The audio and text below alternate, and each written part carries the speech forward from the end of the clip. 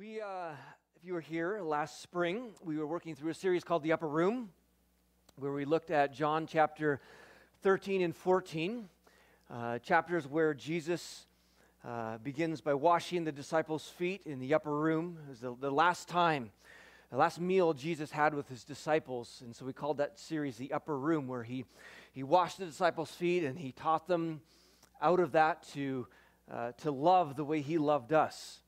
And then we moved into John chapter 14, where Jesus was speaking about our relationship with the Father and how we are at home. We have a home with the Father in his presence.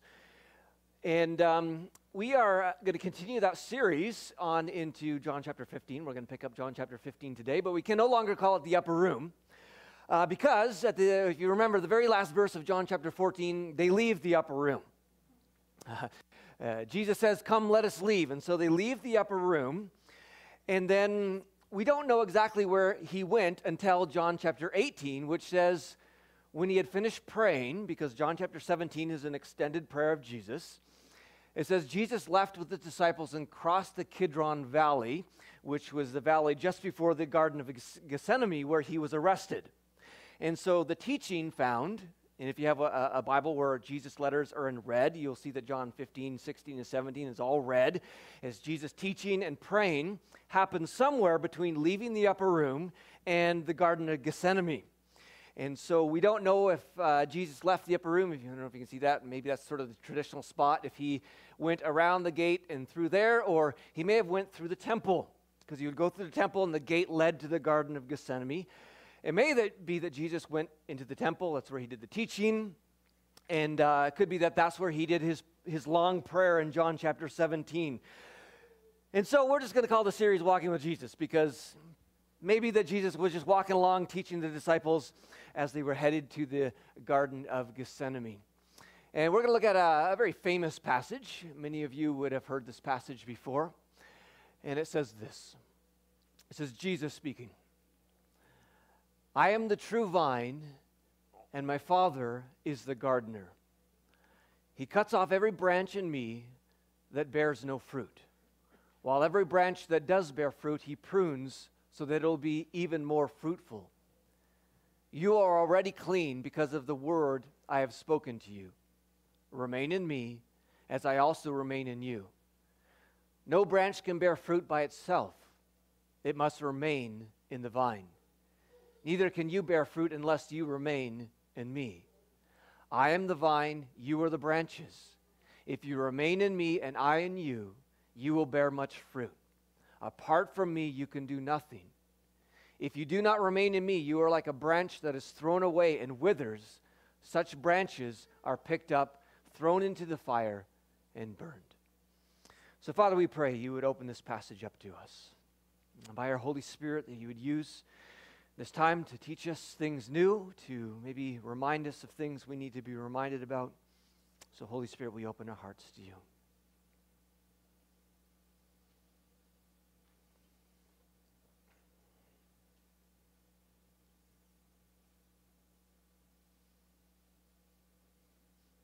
Amen. So in John 15, it says, "I am the true vine, and my Father is the gardener." And so Jesus mentions himself as the vine, and in the picture, he later on he says that we are the branches. I am the vine, and he is the vine, and we are the branches. And when we hear the idea about a vine, the disciples would have heard something a little different than we might hear, at least initially, and that is that Israel was always depicted as a vine. If you read through the Old Testament, that Israel is often called a vine, and a lot of the passages talking about Israel being the vine. And now Jesus steps in, and he says that he is the true Israel, the true vine. And so if you look at the story of Jesus, you will see that it's no accident, for instance, that after he was born, that he goes down to Egypt and then returns to Israel, back to the promised land, just as Israel went down into Egypt and came back to the promised land. It's no accident that Jesus spent 40 days in the wilderness, just as Israel spent 40 years in the wilderness, because Jesus is a picture of Israel. He is the true Israel. He came to do what the people of Israel could not do. And so there's that picture, which is the whole piece. But the other picture here, and the picture that Jesus describes in this, is that he is the vine, that is, he is the source of life. And I brought a little branch today to help illustrate that. It's not a grapevine, but it is a branch. And I clipped this off this morning. But this branch does not produce life in itself. This branch needs to be connected to a trunk, or a grape branch needs to be connected to the vine. And all the life that this branch has comes from the trunk of the tree. It absorbs, and the sap moves in, and it turns green. And so the life is found in the trunk. And so too in this picture, our life comes from Jesus. And there are a lot of passages that speak about the life found in Jesus. In John chapter 1, verse 4, it says, "In him was life, and that life was the light of all mankind." That in Jesus, who is the vine, there is so much life in him that it's easily enough for all mankind. And if you need life today, there's more than enough life in the vine, in Jesus. And Jesus does not hold on to that life. If you are a branch that you partner with Jesus and are a part of that vine, he wants to give it to you. Because in John 10, he says, "I have come that they may have life and have it to the full." And so Jesus wants to take all the life that he is, and he wants to allow it to flow into us as the branches. In Matthew 11, Jesus invites you to become a part of the vine. "Come to me, all you who are weary and burdened, and I will give you rest." You will find rest for your souls. And this idea of just having rest in our souls is something that all humans desire, and is found in connecting ourselves with Jesus. In Jesus we find freedom. If the Son sets you free, you'll be free indeed. Again, our life comes from the vine. Freedom comes from the vine. Jesus talking more about how he is the one who satisfies. He is the one whom life comes from. In John chapter 4, he says, "Whoever drinks the water I give them will never thirst." Or similarly, "I am the bread of life. Whoever comes to me will never go hungry. And whoever believes in me will never be thirsty." Or John chapter 7, "Whoever believes in me, as scriptures has said, rivers of living water will flow from within them." Or Colossians 2, "Christ in whom are hidden all the treasures of wisdom and knowledge." And we go on to speak of the love that we need that is found in Christ, and the acceptance and the forgiveness that he is the vine, and all of our life comes from him. And so over and over and over again in this passage, we see that Jesus uses this, in this translation, uses the word "remain in me." Others will use the word "abide." And the idea is that this is where life is found. And so Jesus says, remain in me, or abide in me, because this is where your life comes from. And that if we are removed from the vine, we slowly begin to die. We pull ourselves away from that source of life. And sometimes we might look great for a while because this thing still looks green. But in a few weeks, or maybe a month, this will slowly begin to dry, and it'll be again crusty, and all the life will begin to just empty. This will just no longer have life in it anymore. And this is what it's like for us. It's why Jesus says, remain, because sometimes we can connect with God, and then we feel like we're green, and then we just kind of go off and do our own thing. And then, a month or two later, we find ourselves, dry, and it's like, why do I feel I have no life anymore? Why am I just so miserable? And why am I filled with fear? And we're beginning to wilt because we have pulled ourselves away from the source of life. And so Jesus just says, we got to be connected. We got to be connected. We got to be connected to him. So he says, I am the true vine, and my Father is the gardener. And so the picture here is the idea of Jesus being the source of life. The Father is the gardener. And then we could picture the Holy Spirit maybe in this picture as the nutrients in the soil or the sunshine. And so how we need the whole triune God, Father, Son, and Holy Spirit. And he says he cuts off every branch in me that bears no fruit. That God has given us free will. And if we choose not to receive life from the vine, then God respects that. And there is a sense that he respects our free will, and so life will not flow if we choose not to receive it. While every branch that does bear fruit, he says, he prunes so that it will be even more fruitful. that God rewards all growth with fruitfulness. Notice how he says this. He says, when you are producing fruit, if you picture a grape branch producing fruit, God doesn't leave that alone. If he sees fruit, it says he actually prunes it so you'll be more fruitful. And so when you begin to absorb life from the vine, from the branch, and you begin to produce fruit, God sees that fruit and he says, aha, now I'm going to prune you. That he actually rewards our fruitfulness or our growth through pruning. The Father comes and he sees that and he prunes, because God loves not only to see growth, but he loves to see multiplication. And we see this in all creation. We as humans reproduce. Animals reproduce. You put a seed in the soil and it begins to grow and sprout and it multiplies. We see that in all of creation, and God loves that. So when he sees us producing fruit, he begins to prune us. And we see throughout the scripture, we see these illustrations of God desiring growth and desiring fruitfulness, and this idea that God wants to multiply things. In Luke 17, well done, the king exclaimed. You are a good servant. You have been faithful with the little I entrusted you, so you will be governor over 10 cities as a reward. Or Matthew 25, you have been faithful with a few things. I will put you in charge of many things. Or Luke 6, give and it will be given to you. A good measure pressed down, shaken together, and running over will be poured into your lap. For with the measure you use, it will be measured to you. Or whoever sows generously will also reap generously. God loves increase. He loves growth. And so when he sees you growing, he sees fruit in your life, the Father comes along and begins to prune you.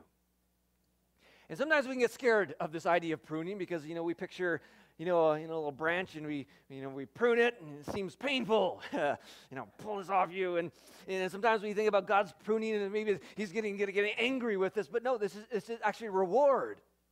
He sees that we're bearing fruit and he says, wow, I'm going to come and prune you so that you will actually have increase, that you will actually have growth.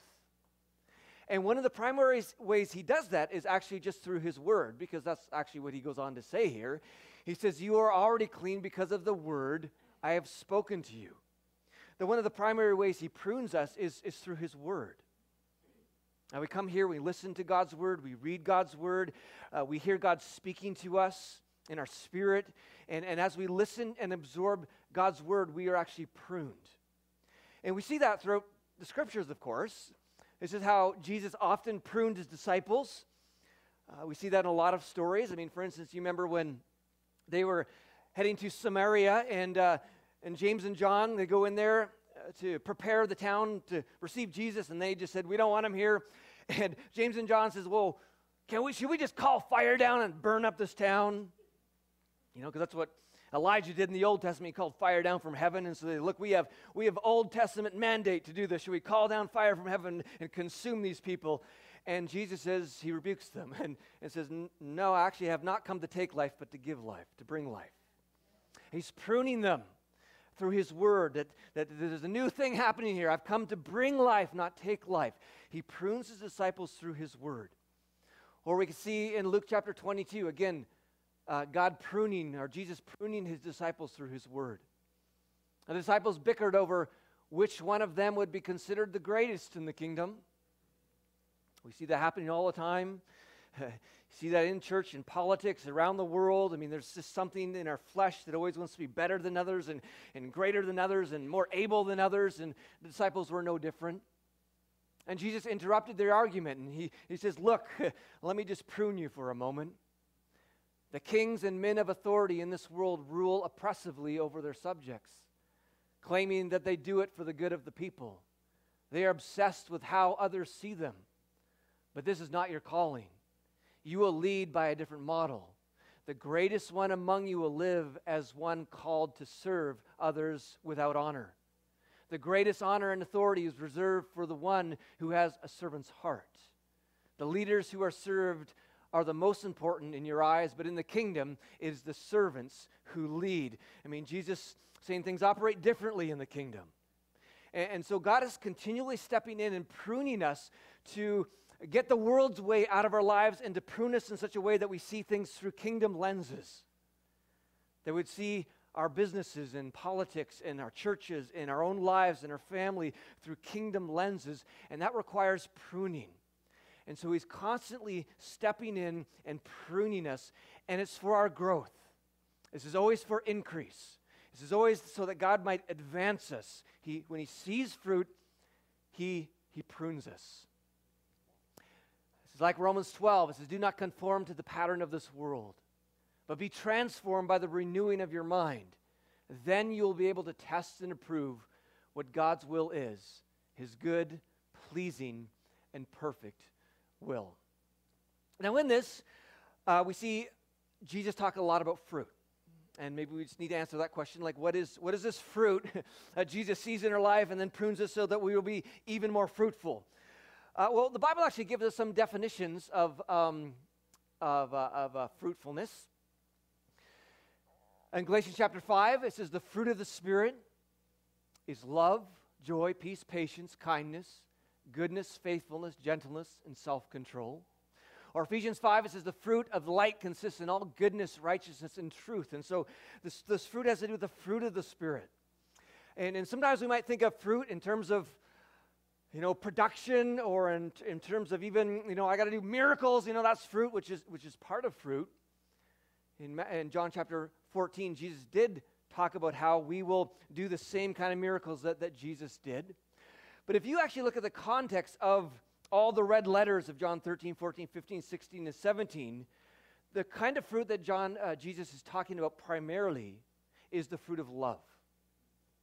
The fruit he wants to see in us more than any other thing is the fruit of love. In fact, in just those few chapters, the word love is used 33 times. The whole point of Jesus washing the feet was to set this thing up for that great teaching where we saw in John chapter 13, where he said, a new command I give you, love one another. As I have loved you, so you must love one another. By this, everyone will know that you are my disciples if you love one another. And so love is the foundation of everything we do. John chapter 13, even speaking of 1 Corinthians 13, the chapter on love, what good is it if you have the most amazing miracles you could possibly do, but you don't have love? And so he's wanting us to grow in love, and we grow in love by being connected to the vine. So then he says, remain in me as I also remain in you. No branch can bear fruit by itself. It must remain in the vine. Neither can you bear fruit unless you remain in me. I am the vine, and you are the branches. If you remain in me and I in you, you will bear much fruit. Apart from me, you can do nothing. If you do not remain in me, you are like a branch that is thrown away and withers. Such branches are picked up, thrown into the fire, and burned. And if you enjoy theology, you will understand that verse 6 here about this idea of branches being cut off and removed and burned. There's a whole debate over whether Jesus is talking about can you lose your salvation or not lose your salvation. But most theologians who would say, Jesus is not talking about that. He's simply illustrating the idea of fruitfulness. Again, you can see Jesus, on his way to the Garden of Gethsemane. And he passes maybe a grapevine, and he's pointing to the disciples, the branches that are alive, and there's grapes hanging off. And he says, this is what your life looks like when it's connected to me. And then maybe he sees a branch on the ground that has been cut off or broken off, and he picks it up, and there's no green on it. It's just dead. And it's a picture of what your life outside of Jesus just doesn't look the same as it does inside of Jesus. And in those days, people would come around and collect all the dead branches, and they would use them to put in their fire and cook their food. And so Jesus illustrating the idea of life in Jesus and life outside of Jesus. Really, it's just another way of saying, apart from me, you can do nothing. And sometimes we look at that and we say, well, I spent the first 20 years not as a Christian. And I can say, I did a lot of stuff without him. But there's a reality that even if you don't believe in Jesus, doesn't matter what religion you are, if you're an atheist or have a religion, that there is a sense that we cannot do anything without Jesus. In Acts chapter 17, it says, for in him we live and move and exist. as Colossians says, that he holds all things together, that there is this grace, this common grace, this universal grace that is God spreads through this universe, that our very existence is owed to him. And so there's a sense that we cannot do anything without him, no matter who you are. In fact, in Deuteronomy 8, it says, you may say to yourself, my power and the strength of my hands have produced this wealth for me. But remember, the Lord your God, for it is he who gives you the ability to produce wealth. That there is this common grace that God gives to all mankind, that there's a sense without him we can do nothing. But he is speaking about the fruitfulness, the life, and we know that even in Jesus, we're in Jesus, there actually are times that all of us know that we have done things without him and they haven't turned out very good. I mean, I have lots of stories I could tell you in ministry and outside of ministry of things that I haven't prayed about or just think it's a good idea, and you jump out and you go do it and it's fruitless. And in fact, he sends you and maybe this church back a little ways. I mean, that happens. There are times we do things without him, and this is a reminder that we need to be connected with him. Again, the point that he's driving is that when we are connected to Jesus, there is life. There is wisdom, there is strength, there is hope, there's life flowing into us, and yet there's this tendency for us to kind of go off on our own, or to make a decision on our own, or to do this on our own, or whatever it might be, and we might feel still green, just as this is still green, but it's disconnected, and it's actually slowly dying. And so Jesus says, remain, abide, make your home with me, connect with me. You know, Jesus actually said this as well himself in John chapter 5. He said, by myself I can do nothing. And what Jesus is really wanting is he's wanting us to have the same kind of connection with the Father in a sense that he did, where Jesus relied on the Father for everything. He said, I can't do anything without the Father. Everything I do, everything I say comes from the Father. You get to see Jesus. He's just...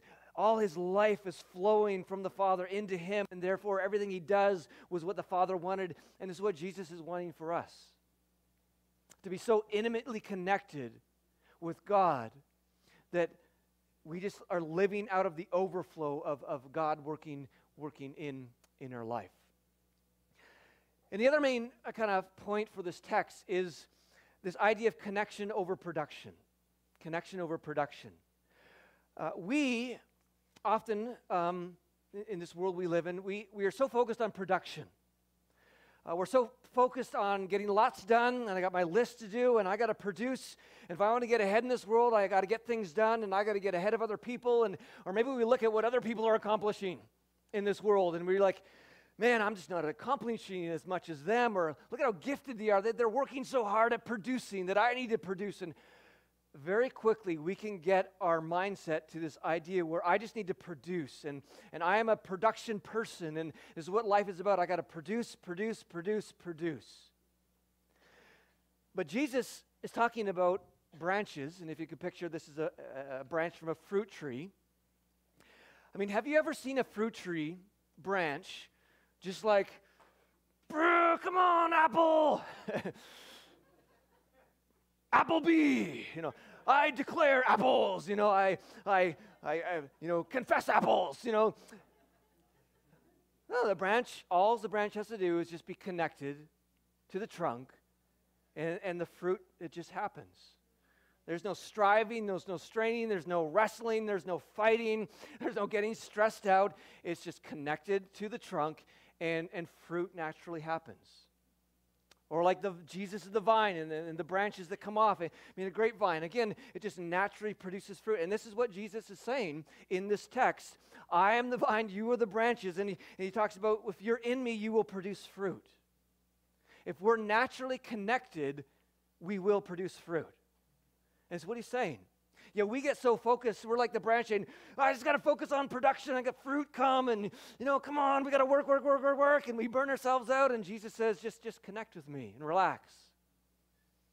Because when you're connected with me, his life naturally flows into us, and we naturally begin to produce fruit in our lives.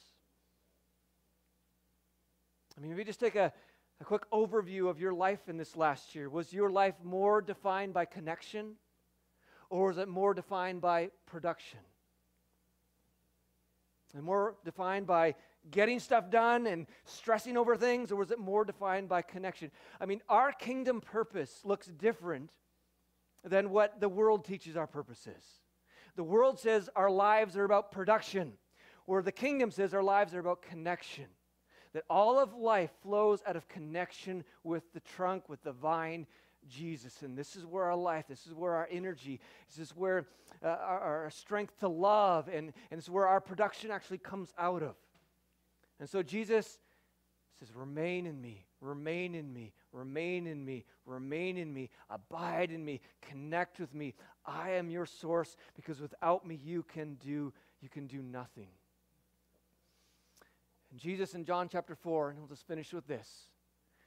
He says, remain in me. Again, this word means remain or abide or connect, to receive life from. Remain in me as I also remain in you. That Jesus, he said he never leaves us nor forsake us. That he is always with us. In 1 Timothy or 2 Timothy, it says that even if we're faithless, God is faithful, that he is always remaining with us. Because God is always with us, Jesus says, I want you to connect with God the way he's connected with you. God will never leave you nor forsake you, so be the same way. Connect with him, get your life from him. Do you know that it says that God knows every single one of your thoughts?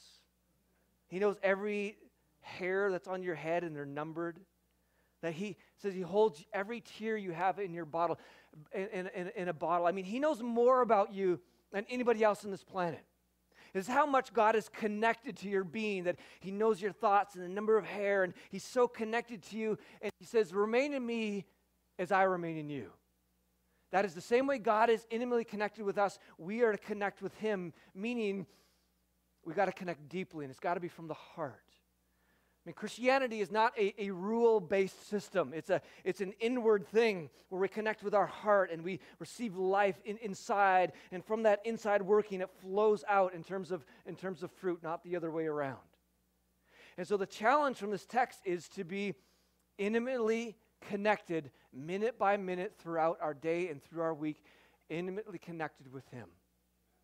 And one helpful illustration I heard was, imagine if like a billionaire came up to you and he said, would you like to make $1 million? Take 30 days? I think most of us would at least be curious and say, well, what is it? And let's say this guy's really trustworthy and honest. I mean, it's going to be a legit thing. And he says, would you like to make $1 million in 30 days? I think most of us are like, well, at least tell me about it. And let's say he pulled out this gem in his pocket. And he says, this gem is worth $10 million. And I want you to take this gem, and I want you to keep it in your pocket for 1 month. And if at the end of the month it's still there and you don't lose it, I will give you $1 million. But if you lose that gem, you have to pay for it. You're going to owe me $10 million. So there's risk. So we lose the gem, we got to pay him $10 million. But if we keep that gem for the entire month, he's going to give us $1 million. How many would you go for it? And I would definitely go for it, for sure. I mean, risk. But I tell you what I would do. I would hold on to that thing for dear life. I would not even take my pants off. I would, chain it to myself, duct tape it. I mean, every waking moment, I would be aware of where that gem was.